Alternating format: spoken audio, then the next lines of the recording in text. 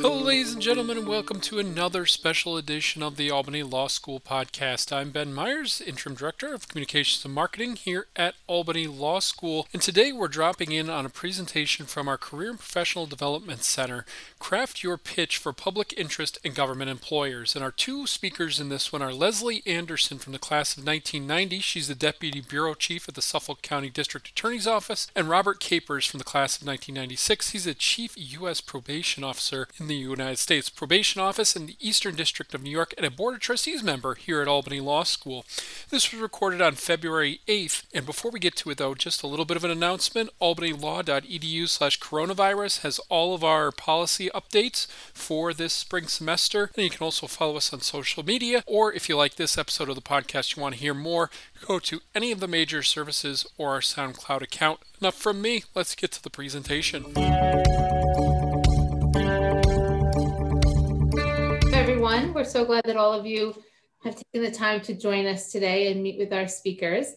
For those of you who don't know me, my name is Joanne Casey. I'm the Director of the Career and Professional Development Center, and I'm thrilled to welcome our alumni guests here today. Before I do that, I'm just going to do a couple of housekeeping tools. We are going to record this program for any of your classmates who did not make it. I believe it's probably going to be best to watch this in speaker mode. So you might want to switch your view to speaker mode.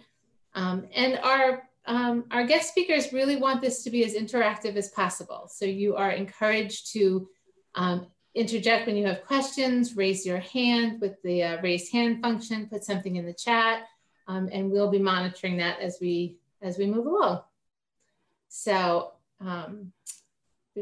to get started, it is my absolute pleasure to introduce Leslie Anderson from the class of 1990, who is a Deputy Bureau Chief with the Suffolk County District Attorney's Office, and Robert Capers from the class of 96, who is a Chief U.S. Probation Officer with the United States Probation Office in the Eastern District of New York. So we're going to start. I think, Leslie, we're going to start with you. And I'm going to ask the speakers just to tell us a little bit about themselves and their backgrounds. Sure. Okay, well, thank you everyone for signing on. You can see that we didn't get dressed up for this. Rob made sure that we didn't look appropriate because I wanted to wear a suit and he refused. I think he's wearing a Nike jacket. Please compliment him on that. It seems to mean a lot to him. So I know for the record that everybody else is dressed down today, Miss Anderson. And what we wanted to do was we wanted to be in sync with the students with whom we are providing sage advice today. So there's that. Very good call. There's a good call. So I'm Leslie Anderson, as Joanne said. I am a Deputy Bureau Chief. I serve on the District Attorney's Executive Staff in Suffolk County. For those of you who don't know, Suffolk County is the eastern half or eastern 2/3 of Long Island. So we're a pretty big county. We have the distinction of having very rural areas. We have some urban areas, and we have a lot of suburban in between those. So we get to see a variety of different sorts of crimes, and just about anything you could expect to find in any other office, you'll find with us. I started in this job, I guess, back in 1991. When I left Albany Law School, I was convinced I was going to be a med-mal lawyer. I was going to make a pile of money. I would probably be done by the time I was 30, and then I would figure out what I wanted to do with the rest of my life. So I took all of the med-mal classes that are offered. I took the clinic that used to take place between the law school and the med school. And my future was planned out for me without having any knowledge of how I was actually going to get there. I was actually offered a job in the county attorney's office, which handles civil litigation for Suffolk County. I figured that would be a stepping stone for me to get into my fabulous med-mal career. And after they had offered me the job, there was a hiring freeze in Suffolk County. So there was me having absolutely no job, having parents who were not impressed to be paying the amount of money they were paying for me to go to school with no prospects on the horizon. I kind of went about everything wrong. Rob's going to tell you about the right way that you're supposed to do things. I sort of experienced my law school life as an extension of my college life, which is not the right thing to do. I am a cautionary tale. This is not the road that you should be traveling. I played rugby in law school. I had a lot of fun. I was at every Friday afternoon keg in the courtyard, and I was a party on two legs. So my grades were mediocre. And of course, my med mal career was on hold because I had no plan for getting there, and my job offer had been rescinded. I was actually very lucky that the then district attorney in Suffolk County used the same mechanic that my dad used. So he would continuously ask my dad, when is she going to interview at the DA's office? And I said, no, I'm going to be a rich med mal lawyer. You need to explain to this guy that the DA's office is not on my radar. And then after about a year of not finding a job, the next time he asked, I said, all right, well, I have to at least shut my father up by going for this interview. So I went, I actually met directly with the DA. It was a very, very odd thing altogether. All of the people who would normally be doing the interviewing were in a bureau chief's meeting. He was the only one who was actually available to interview me. So he and I had a conversation. I had thrown javelin in college. Apparently he had done that also. He was very interested in my rugby career. Fortunately, did not ask a lot about my grades. And after about an hour of just having conversation, really, he offered me a job. And it was my intent to spend about 2-3 years in the DA's office, learn how to actually be a lawyer, and then go on to that fabulous med mal career that I keep going back to. After about 6 months of cops and robbers in the DA's office, I actually fell in love with it. I stayed there from 1991 to 2002. At the end of that stretch, I was the chief of the gang prosecutions unit, and it was the most fun I've had in a job ever. Unfortunately, we got a new DA. I was pushed out of the office, had to find another job, so I went to work for the grievance committee, investigating and prosecuting lawyers for misconduct. Until we got a new DA yet again, and I have to thank Mr. Capers for his diligent work in getting our last district attorney convicted of federal felonies and having to leave the office of district attorney before probably he wanted to. But if anyone deserved it, it was him. He was the one who pushed me out. So I had a lovely afternoon at his arraignment. I sat right behind the defense table and just had a big old smile on my face. But when we got a new DA, he asked me to come back. That was January of 2018. And so I'm now back in the office. And my job is, as I like to say, putting out dumpster fires around Suffolk County, essentially trying to keep us in touch with the community, trying to suppress gangs. I'm going to be running our new Immigrant Affairs Bureau, which I just found out about on Friday. We don't have one. So being the chief of it obviously was quite the surprise to me on Friday. But that's the sort of thumbnail of my career. And as I said, a cautionary tale.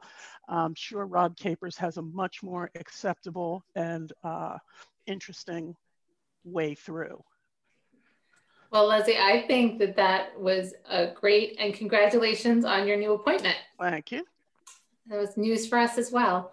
Rob, would you like to tell us a little bit about your career? Sure. And congratulations, Leslie, and thanks for the pressure that you put on me to perform.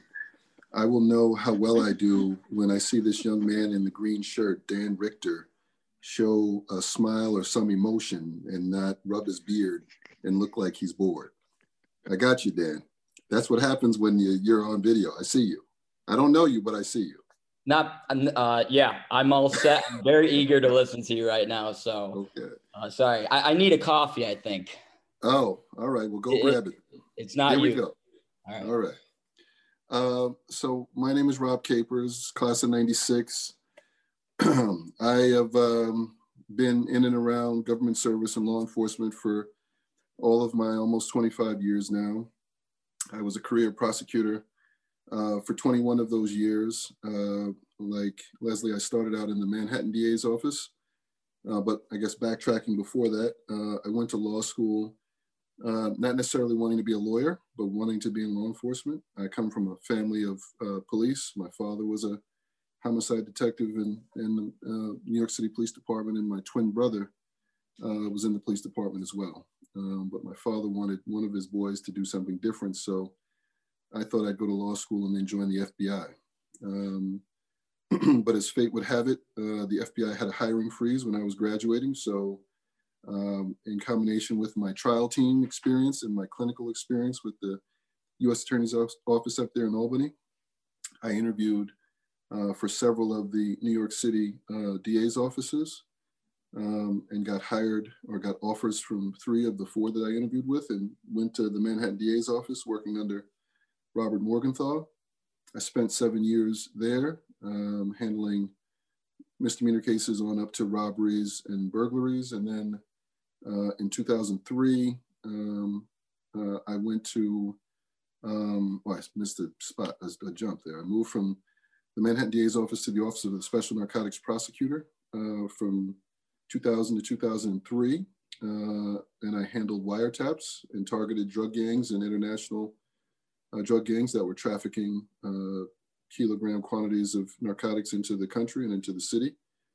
And then from there, I went to the U.S. Attorney's Office in the Eastern District of New York. And I spent almost 14 years there as an AUSA, a supervisory AUSA, senior litigation counsel. And then at the end of the Obama administration for the last 17 months, I became the presidentially appointed U.S. attorney who replaced Loretta Lynch when she became the Attorney General. All right, now is the time for you to smile, Dan. All right. So then when President Trump came in, I had to resign. I left and went to private practice for 2 years and was a partner in a New York City law firm. And then in December of 2019, I accepted the call to service back to my district running U.S. probation. And so the last 4 years have been a nice way to round out what was a career that was principally focused on prosecution. I worked on the defense side for 2 years, and for the past 13, 14 months, I have been running a department that's responsible for the supervision of folks who have been convicted of federal crimes and either been incarcerated and on supervised release or received probationary sentences. And so now, after spending the front half of my career prosecuting people, investigating and prosecuting them, I'm now working to help to rehabilitate those so that they can have a second chance and successfully reintegrate back into life. So that's my story in a nutshell. You're on mute, Joanne. Thank you. I thought I had unmuted myself. Thank you, Rob. As I mentioned before, the speakers would really like us to keep this interactive. Thank you, Dan. Dan gave Rob kudos that he crushed it. Yep. So thank you. So as all of you, many of you are going to be preparing to interview, or not interview, but attend our career fair this Thursday, where you're going to be interacting and meeting employers from the public service and government offices.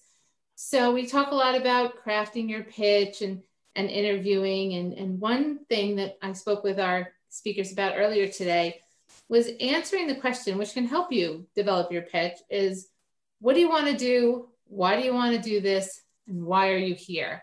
Being prepared to answer those questions. So I'm going to turn to our speakers a little bit and have them talk about some of the great answers they've heard, some of the pitfalls, some of the answers that haven't been great, some of the pitfalls that candidates have fallen into. And again, we are asking if you have any questions as we're moving along, please feel free to raise your hand or put your question in the chat. Leslie, would you like to start us off on this one? Sure. I would say the number one thing that you need to, well, there are two things. Number one, know why you would like to go into public service and why into that specific agency or office. And number two, do your homework.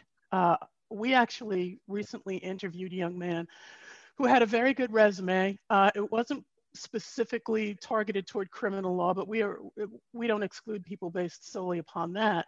But the answers to his questions were so evasive, and it was obvious that he really didn't know very much about the office. And finally, one of my colleagues asked him, do you know the name of the district attorney? And he didn't. It was on the door when he came in, and he hadn't even bothered to take a look at that. Now, that is an interview that never should have happened. I don't know how he got passed through to that point, but it was obvious that he was fishing for a job. He didn't really care where he worked. He didn't know why he wanted to be in prosecution at all, much less the Suffolk County District Attorney's Office.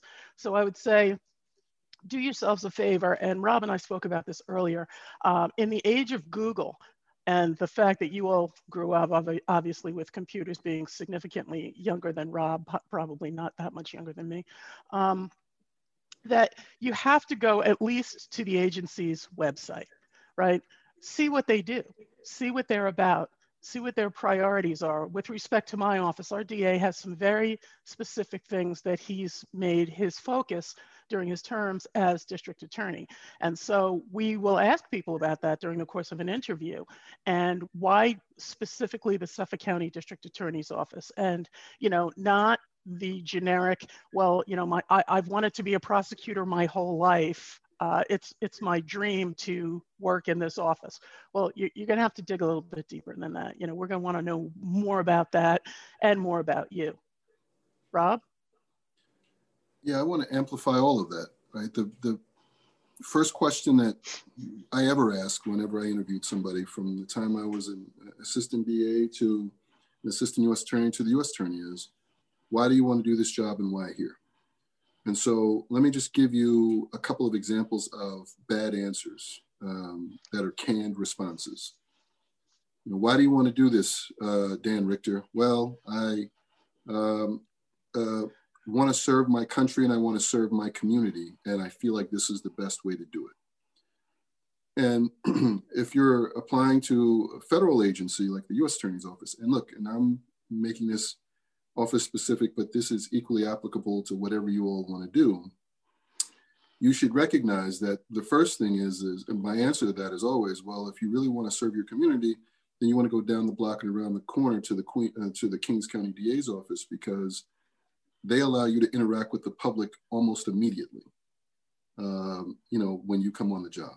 And if you knew that, then you would know that that's not a good answer to give. It needs to be a personalized answer. And the personalized answer shouldn't be, response could not be something like, oh, well, you know, I feel like this job is better suited to my skill set because I have strong research and writing skills.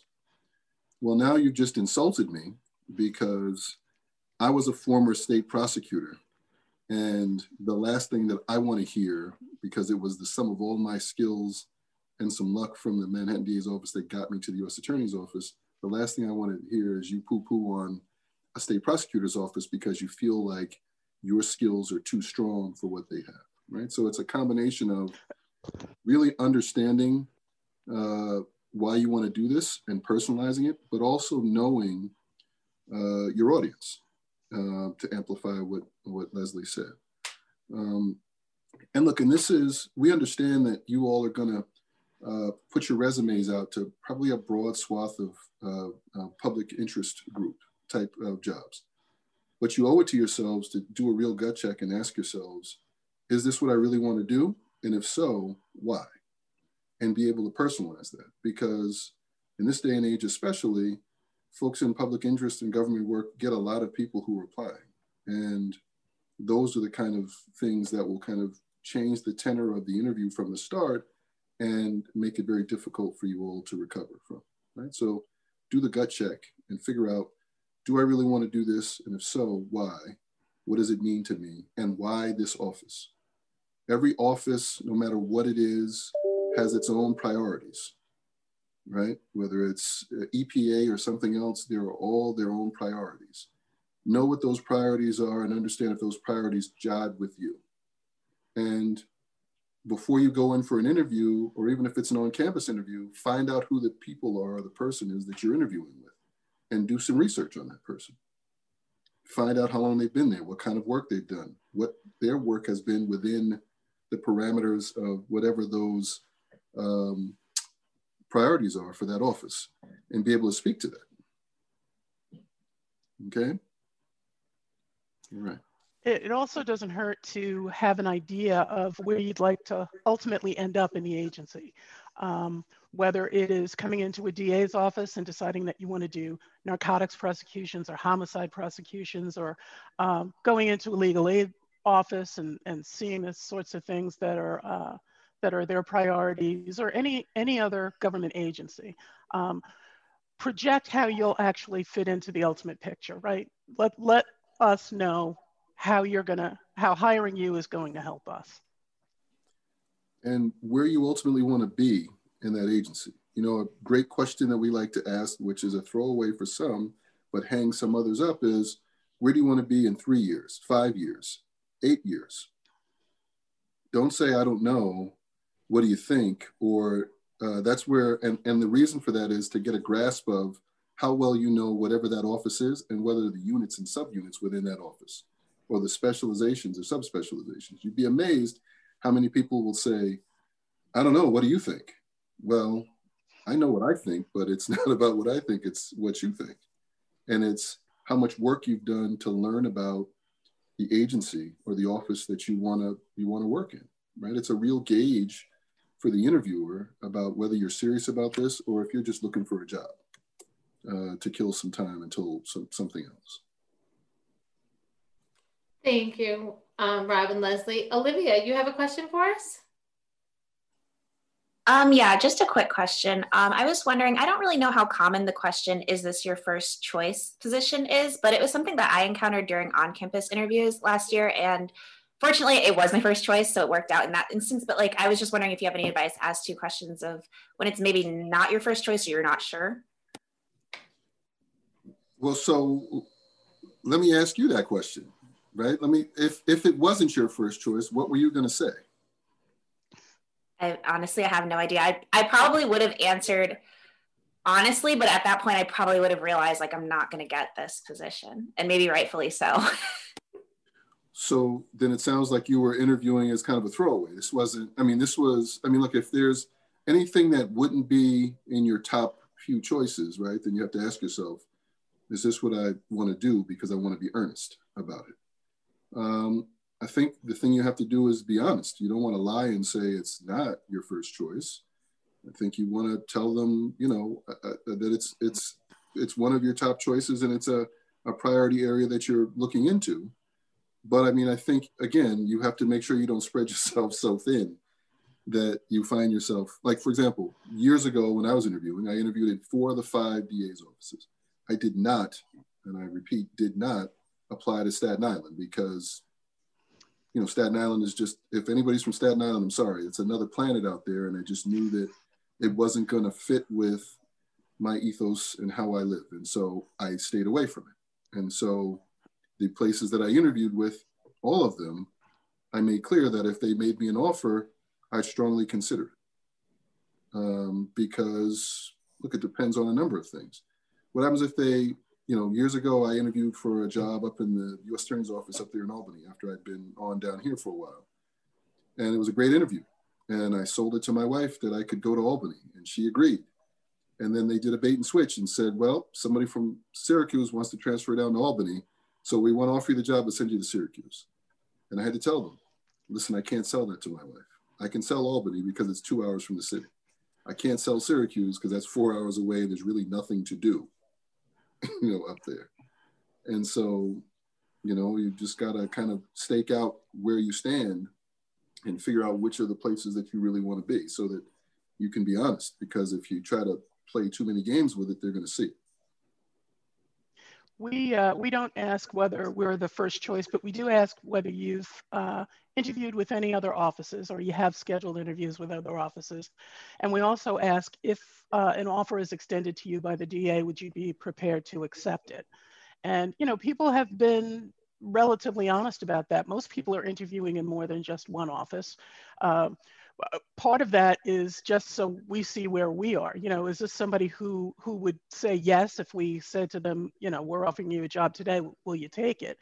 A perfectly legitimate way to answer that is, I wasn't anticipating having an offer extended to me right now, but if you give me a day or two, I will let you know definitively. There's nothing wrong with that. And we certainly know that people don't just interview with one office.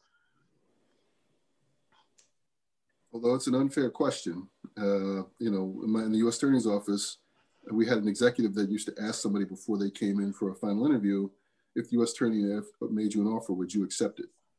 And that's a difficult, to Leslie's point, question to answer. And in that instance, you know, maybe you're prepared to, and if you're not, you know, it depends. You're considering some things, I need some time, or sometimes you counter with, you know, getting a sense of, you know, what the numbers are as far as salary and everything else, which is another discussion that we'll have, I'm sure, at some point. But, you know, sometimes if you counter with one or two good questions and you can get answers that will be helpful to you, you can answer that question forthrightly.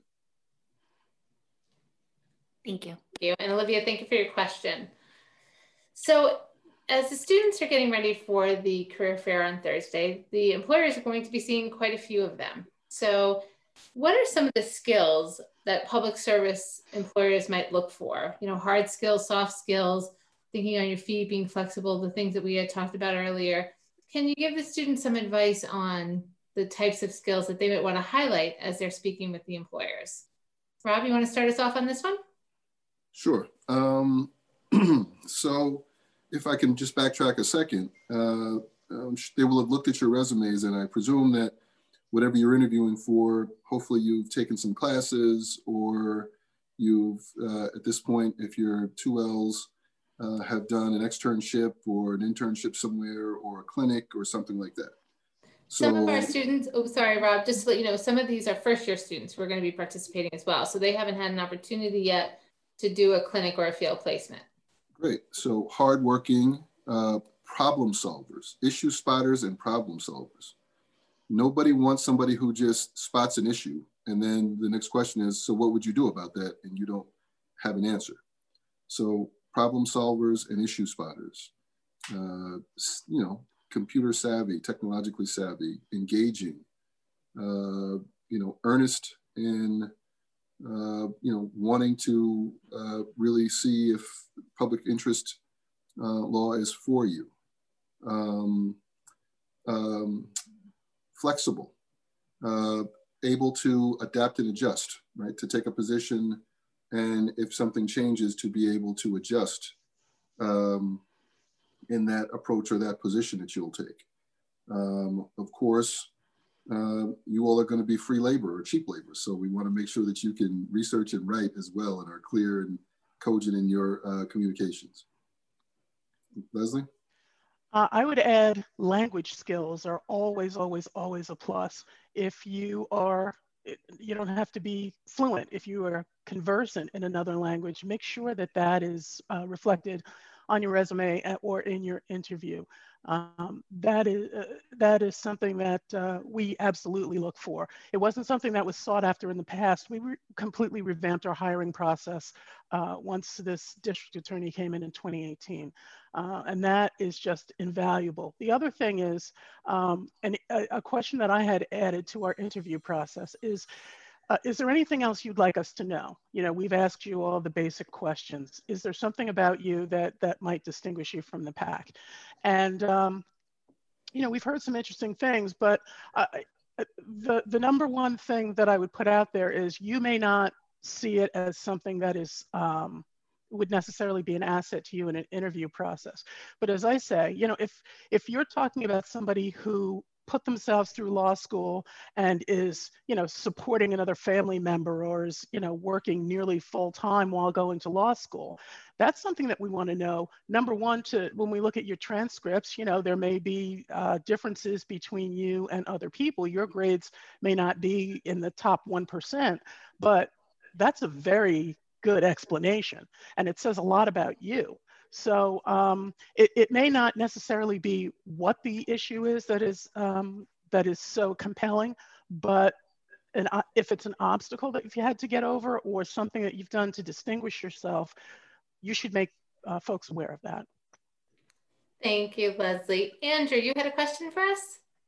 Yes, I just wanted to follow up with what Leslie said. I had a question about, you said that language skills are something that you look for and they're important. I do have language skills. I'm just wondering what about those language skills is attractive? Why are you looking for them? Good question. So we have a very diverse county. And I actually, when I finish with you, I'm going to be doing a session on diversity for Syracuse Law School. But over the years, we've become more diverse in Suffolk County. We get a lot of influx from folks who've decided they're going to leave the city, especially now during the pandemic. And so with that is a variety of languages, cultures, and we've tried to up our diversity level to reflect the population of the county.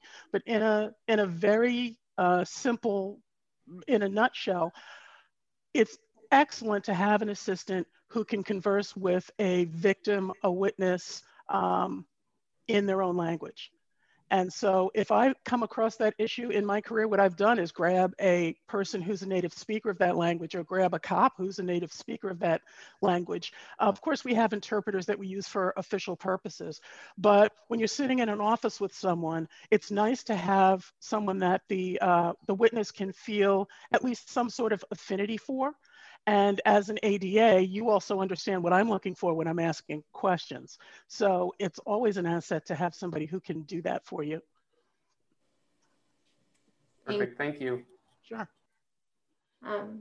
So my next point is, we talked a little bit about this, but can our speakers provide our students with a little insight about what it's like to be a public service lawyer, what it entails, the expectation, hours?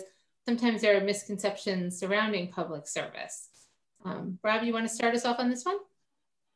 So we were having this discussion earlier, and look, the first thing you want to know is that the commitment to public service is real. And as a career public servant, you guys should know you're not going to get rich doing this. We were talking about what it was like for us coming out of law school in '96 when I came out, and I started in the DA's office. I made $33,000 to start. And when I passed the bar, I got bumped up to 34. And I still remember it was like $986 and something cents every 2 weeks, after taxes. It's a lot of work. We used to work in the beginning, 12, 15 hours a day. We would work day shifts, and day shifts would then turn into night shifts some days, 5 to 1 in the evening. And then we had a shift called the lobster shift that was 1 a.m. to 9 a.m. And then you'd flip flop right back to days, and you were managing, hundreds of cases.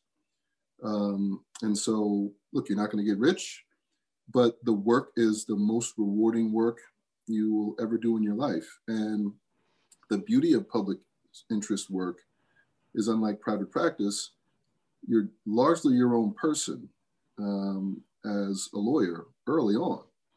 I was handling misdemeanor cases within a month after coming out of training. So that was October of '96, not having even passed the bar yet.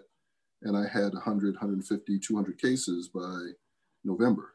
And lawyers, talking to me and calling me counsel, and me doing hearings and trying cases and doing investigations. And it's that kind of work, whether it's in a prosecutor's office or a defense lawyer's office or wherever you are, that from the start, you all are going to be able to define who you are as people and as lawyers. So it is trying work, it is taxing work, but it is some of the most rewarding work that you can do. And so things like work ethic, when Leslie was talking before about things that separate you from others, whether it was going to school and working or any number of other things that kind of demonstrate that you are a hardworking person who's committed, are great things to showcase for people. But that's what the life is, especially in the beginning. Leslie? Agreed. I also started at $34,000 a year. I'm happy to say that our starting salaries are better than that now. Our ADAs don't know the drama of trying to find a place that has $5 pitchers of beer so that you have a place to hang out on a Friday night, because that's what you can afford. But it's very like what Rob said. You come in, you learn how to be a lawyer while you're being a lawyer. And I remember being terrified to go on the record when I first started in the office. You know, it was like 2 or 3 days they gave me to kind of watch other people and how to take pleas and how to address the judge and, you know, where to stand in the courtroom, all of that stuff, because of course I hadn't done any clinics or anything like that. So this was all brand new for me, apart from whatever courses I took in school. And I would say the beginning of my second week of being an ADA, a judge decided that we were going to have a trial on a petty larceny case. And of course, when you're a new lawyer and a new ADA, a petty larceny case is a homicide, right? This is the biggest thing that's ever happened to me. And so I at least I had enough brains to say, I probably need somebody to come down here and stand next to me or sit at the table with me before I make a complete fool of myself. And as it turned out, it was a day where most ADAs had been scheduled for continuing legal education. So all the phone numbers that I called added up to nothing. It was either a secretary or a ringing phone that I got. There was nobody. And so now it's time to pick a jury. So, okay, let's pick a jury. So I did that, and I went through my case and I put my witnesses on, I put my cops on, and, you know, I thought, I'm not doing too badly. And it turned out that I had left out an element that has to be established by a prosecutor, namely jurisdiction, that the crime had occurred in Suffolk County, New York. Didn't know that. And so the defense attorney made a motion to dismiss and the judge granted it. So now I've lost my first trial. You know, the biggest thing that's ever happened to me has gone down in flames. So naturally, I pick myself up. I walk out of the courtroom with my files under my arm. I go upstairs. I get my car keys. I go to my car. I stop at 7-Eleven, buy a 12-pack of Corona, go home, get in the bathtub, and proceed to cry. That was my first time out. Now, looking back on that, you know, I get hysterical laughing at myself sitting in the tub, drinking beer, crying. But the truth of the matter is, it felt like the biggest thing in the world. It wasn't close to the biggest thing in the world, right? When you go into these types of situations, especially a DA's office or someplace where you're going to start in a misdemeanor bureau or something that's comparable to that, while every case is important, of course, you are there to learn. And so you have to make those mistakes there. So I have to leave out jurisdiction on a petty larceny case and not on an attempted murder case. So there are always going to be people around you. I say that now when there was nobody there for me, but we fixed that so we don't have it so that it's so difficult to get in touch with somebody. Usually there are other assistants in the courtroom.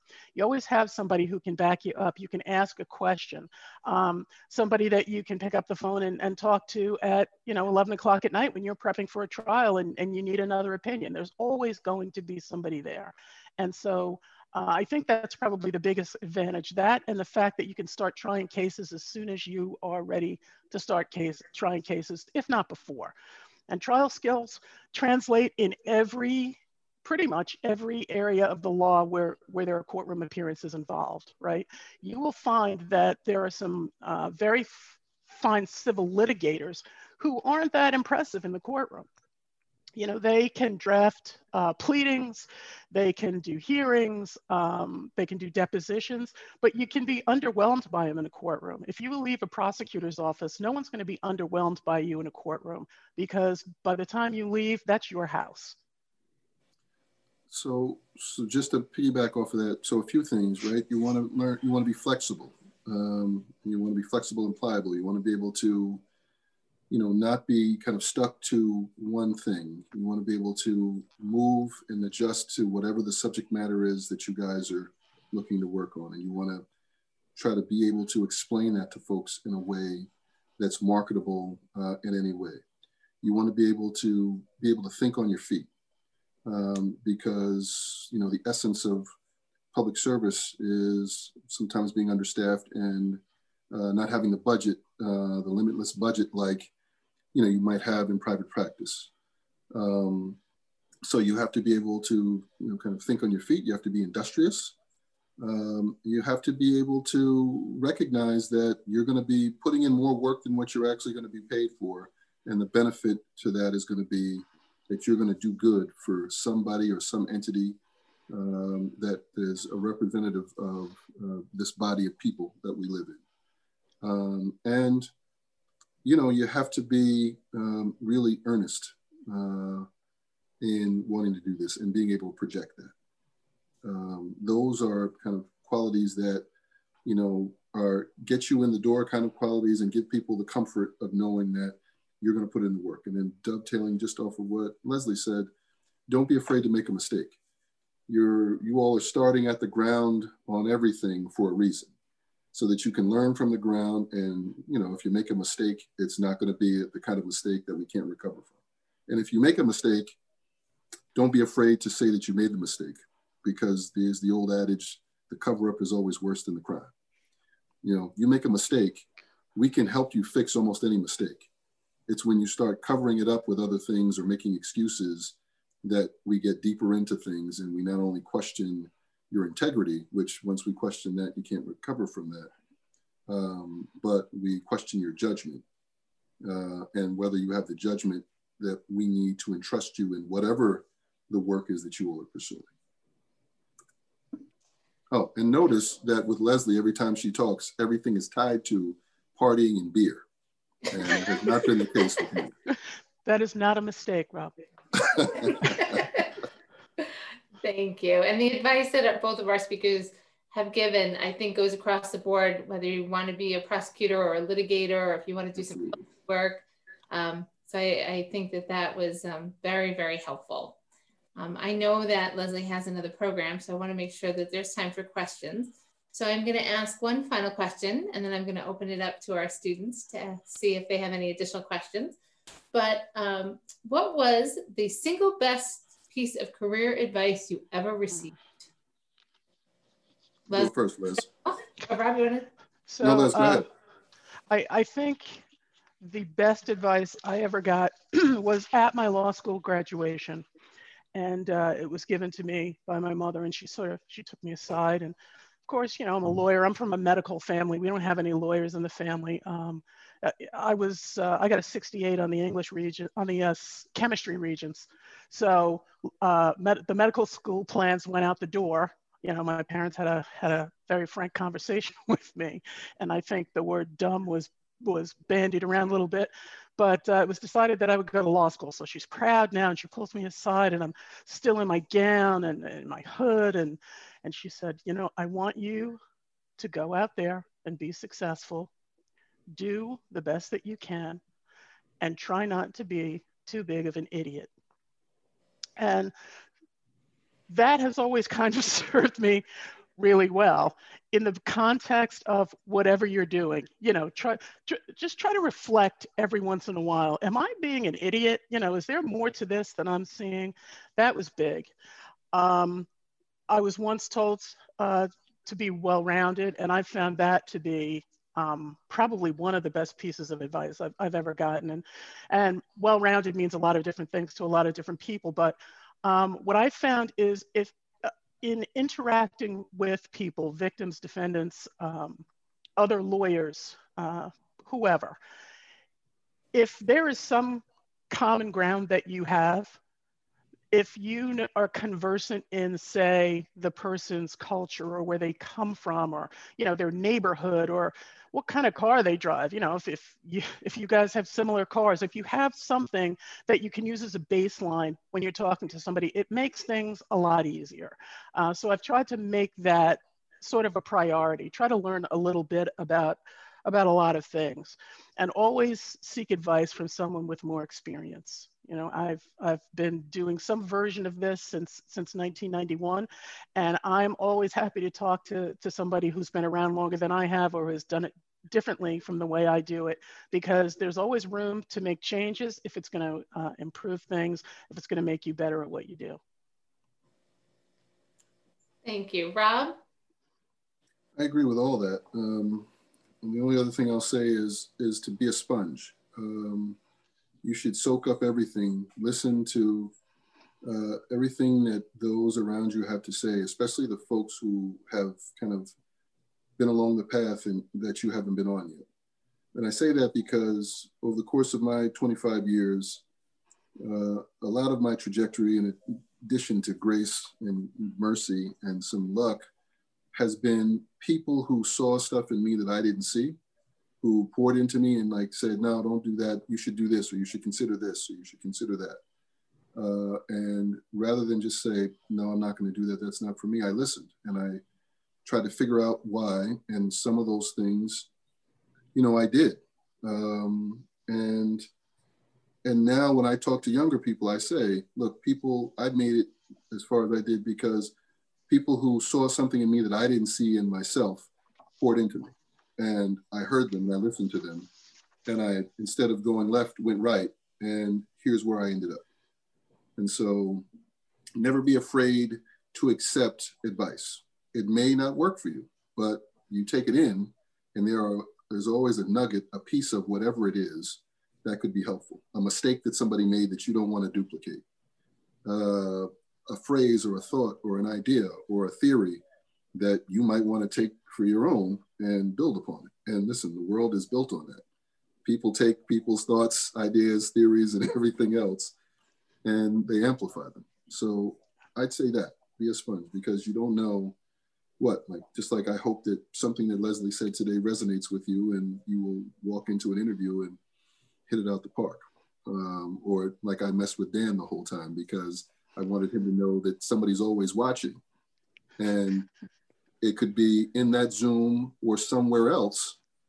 You're going to walk into something and somebody will see you yawning and say, oh, this guy, you know, he's not what we want, because we can see already he's not paying attention. And I'm picking on Dan, but what I always do is, as a prosecutor and as an investigator, I stake out everybody and I look at somebody who's doing something that I'm going to pick on so that I can teach them a lesson later on.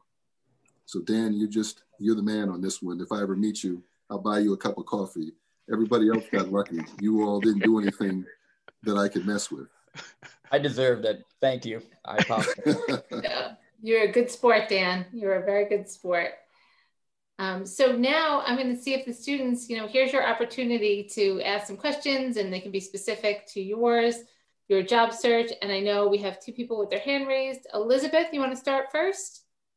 Yeah, I have a question that's slightly tangential, but definitely ties it all together. You both talked about situations in public service, which is really common, where you're working in a position and then your supervisor changes due to elections or something else related to that. So can you talk to how we would prepare as individuals for being in public service, because that is so common that you would leave a position due to a change in elections or other kind of like flowing with the wind type things? Les, you want to go first? Sure. So the first thing I'll say is that at least in my office, and I think with most DA's offices that have any number of ADAs, that clearing out is done at the uppermost levels. It generally does not happen on we call them line assistants, on your regular ADAs, because somebody has to do the work, right? I mean, you can't just fire everybody, because who's going to stand in the courtroom? So normally what they do is they'll clear out the top ranks to put in people that they think are going to be more effective and carry out their missions. So I wouldn't worry too much about that. You have to be kind of nimble. When I was asked to leave, it wasn't too much of a surprise. I could sort of see the way the wind was blowing, and I had investigated some other opportunities. Excuse me, I was able to, in a couple months, start another job. And it wasn't my dream job, but it was still public service. And it kind of let me tread water and get where I needed to be so that I could come back and do what I really like to do. Yes, I think that's my same answer. It's generally at the top, executive management, even mid-level management is generally safe. But it also depends on the type of agency, right? There are some agencies that are career or civil service agencies, and you can't be gotten rid of because you have civil service status. Right. So it depends. And if you find yourself in an upper echelon or in a political appointee position, you take those positions knowing that at some point there's an expiration date. And so you prepare yourself for it by doing everything you can to do the good work and learn what you can, but also, you have to look forward. When I knew when I became U.S. attorney, after being a career prosecutor, that was a political appointment, right? nominated by the president, confirmed by the Senate. And at some point there was that shelf life was going to come to an end. And I had to prepare myself and come up with a plan. Now, I didn't do that as well as I should have. So the lesson is do that if you take those positions, but generally, unless you're in one of those positions, you're pretty safe. Thank you. Sure. Thank you, Elizabeth. Jenny, did you have a question? Yeah, I have a question about interviewing. So specifically, when there's that portion of the interview where they ask, are there any questions that you'd like to ask me? I was wondering if you guys had any sort of expectations for that portion of the interview, or like any unexpected questions or questions that, you like or don't like to hear, things like that. Go ahead, Rob. So my rule of thumb, well, the way I ask that question is, I usually say, do you have a question of us? And don't feel obligated to ask a question if you don't have one. Because the worst mistake that people make is just trying to fill the air with a question that they don't even believe is a good question, that they're just trying to find something to do. So if in the flow, and generally in the flow of interviews, you're able to ask the questions, it's an interactive interview. So if you're having an interactive interview and you've covered everything you want to cover, then I say, get out. If you have not been able to cover everything, then I would do that. Now, I wouldn't ask about things like salary and benefits. I would get the offer first and have that discussion. I wouldn't, so I would definitely stay away from that. And I think that's the biggest one, because as far as promotion potentials and all that kind of stuff, you should do your research and know how the office is structured and what the abilities are to move around and promote. And so if there's a tangential question, maybe perhaps that, but I always feel like the rule of thumb is if you don't have a legit question to ask at the end of a good interview, then don't ask it. And if it's an awkward interview, for God's sake, get out. Don't ask it. Get out while you can. One that we seem to get quite frequently, and it's probably because we don't get a chance to really go into our the structure of our office while we're asking questions, is, can you tell me about the structure of the office, or tell me where I go after I've been in the misdemeanor bureau for a while. And so we'll go through that with people. It's no problem at all. I think it's important to know what the structure of the office is anyway. You could find it on our website, but it doesn't necessarily show you what the path is. So it's not an illegitimate question when we get it. People just want to know, what are the actual steps after you leave that district court bureau. Thank you. Brittany. Yeah, I just had a question. So if a lot of our reasons for wanting to go into public service has to do with like personal experiences and things like that, how much should we disclose? Like, how much is too much? Should it just be general, or can we like open up a little bit about ourselves if they ask? Liz? I would say it kind of depends.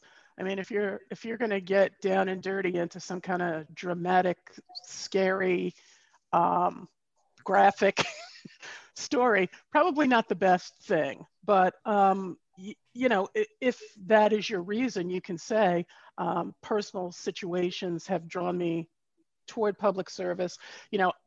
When I was so and so years old, I had an experience with the sheriff's department, or I had an experience with the police department, or with an attorney that I thought, really made me interested in this.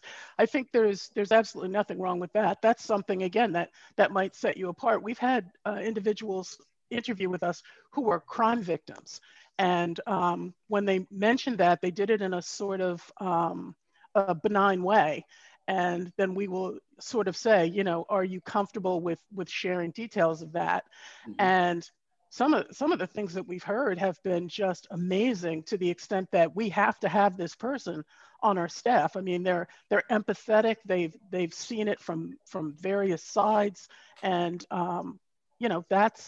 those are qualities that we want in our prosecutors. So I would say you kind of have to judge it, but you can do it in a sort of a benign way and see if they want to dig any further. I agree with that. The only other thing I would say is you should run that by somebody who you trust, who's got some experience, so that you could figure out, how deeply you want to go into it or not. Because we've had the benign, as Leslie has said, and I've had people who came up to me who said graphically, I was the victim of a sexual assault, or I was a victim of this. And that's a little jarring, and it makes it difficult to come back. Like, how do you come back from that? Now, I'm a bit of a fearless person because of my experience, so we dig into it and you want to know. But I think that there are layers to everything, and there are ways to present it, and you want to have a layered approach. So as you move along in the process, you can necessarily reveal more if you want to, depending on what the experience is. Thank you. And Brittany, you're always welcome to, pass it by your career counselor, because I know those questions have come up for all of us. So you're always welcome to do that. Andrew, did you have a question? Yes, I did. Thank you.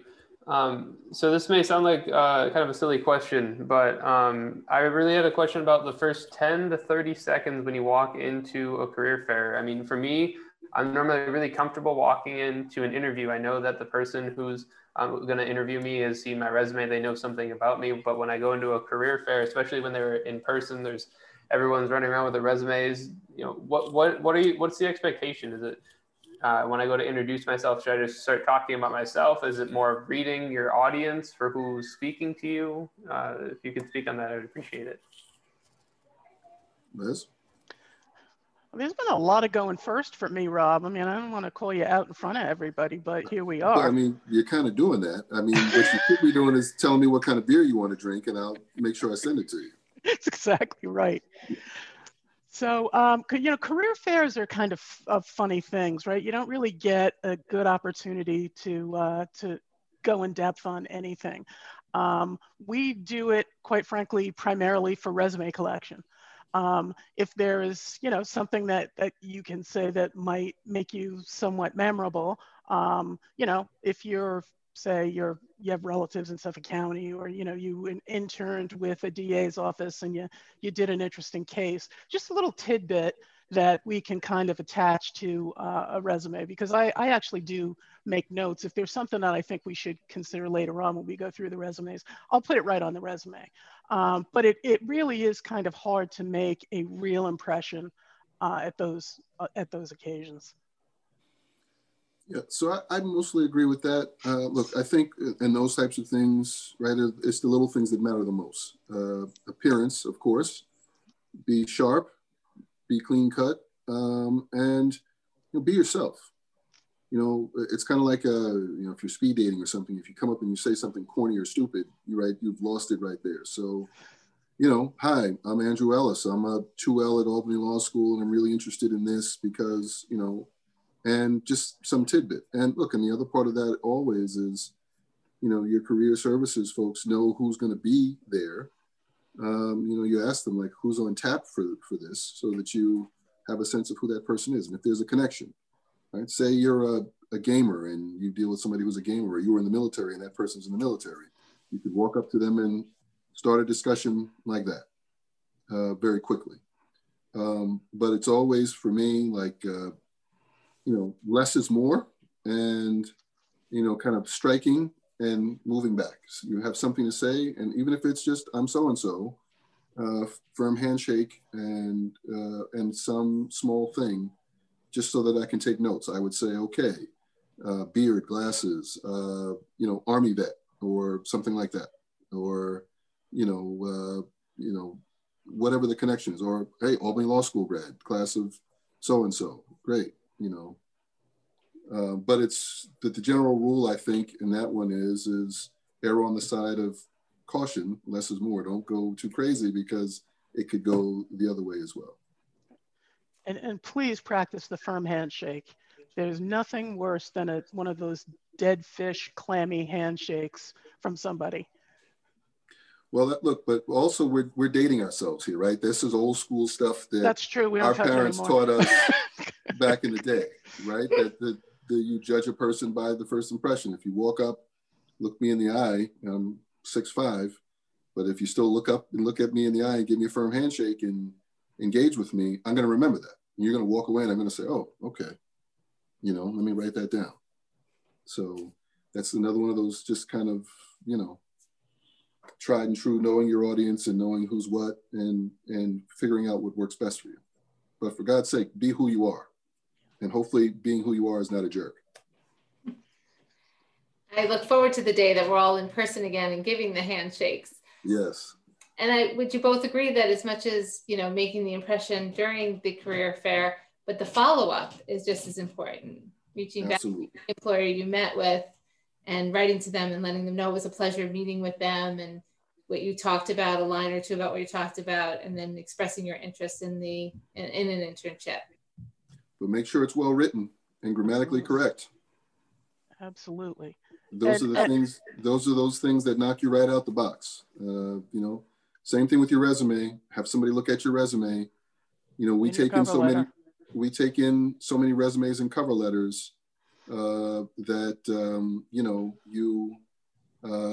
if you make a mistake, if there's a typo, if there's a misspelling, if there's a grammatical something, that moves you over to the side. Because if you didn't give enough thought to, you know, making sure that that was correct, you know, how can we trust you with other things? And if it's Zoom, yes, Mary, you know, looking into the camera and establishing eye contact. Manny, you had your hand. Manny, you had your hand up before. Was your question answered? Yeah, Jenny asked it. It was just about the questions. Great. Just wanted to double check. Just know that any follow-up emails, you know, after a job fair or an interview, we keep those. So usually it's just, it was nice to meet you, you know, during our interview or our meeting at the job fair at wherever it was on whatever date, you know, attaches my resume or, you know, please recall that I submitted my resume on whatever date. I send those right to our administrative assistant and they go into the virtual file system that we keep. So all of that is good stuff. Thank you. Thank you. Anyone else have any questions? Leslie, I don't want to keep you from Syracuse, although, you know. You know, Albany's my only true love. Exactly. There's nothing in Syracuse. It's all in Albany, right? Right. Hey, I think we have some Syracuse students on. Rob, be careful. You might get called out. Yeah, but you're with us now. You're not in Syracuse anymore. You're with us now. And when you're with us, you're with us. When you leave us, you're still with us. You come back. That's right. Well, I just want to thank both of our speakers. I think this was excellent. And I really appreciated both of you taking the time and speaking with our students. And I want to thank the students for being so engaging and participating today as well. Can I just say one more thing? Of course. If you don't mind. Just because I'm kind of a living example of this now.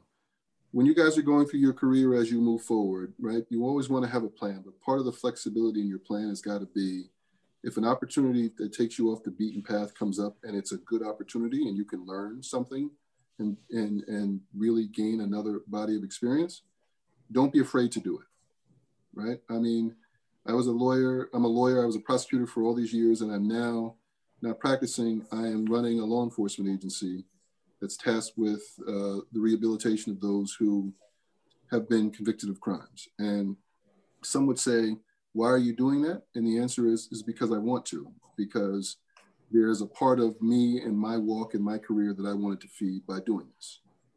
So don't be afraid to do that so long as you're doing it for a right reason. Because if you're doing it for a right reason, there will always be good that will come from it that you will be able to explain to somebody. So I'm sorry, just had to say that. All right. No, I'm so glad you did.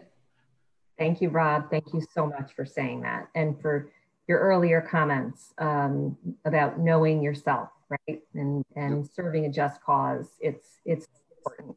And I just want to say really quickly before you and Leslie leave, I am so grateful to both of you for coming back and doing this program. And I told the students at the town hall last Thursday that these are two of the best people they'll ever meet. And so thank you to all the students who have come and listened to our really awesome alumni today. Thanks. Thanks, Joanne. One other thing, guys, if you are interested in virtual internships over the summer, please go to our website. They're actually quite amazing. We ended up with about 600 law students from around the country participating last year. And it's everything from watching virtual court sessions to having different folks speak to you. The medical examiner spoke, the sheriff, the police commissioner, the DA, but some interesting stuff happened and we got exceptional feedback. So it's the Suffolk County District Attorney's Office. I've asked them to make a separate tab for this because I couldn't find it today and I was a little PO'd at that. If you go under our website under careers and it says apply here, it doesn't make any sense, but apply here and the internships will be under there. So if that's something that interests you, by all means, sign on there. Okay, guys, good luck with your interviews. Good luck, guys.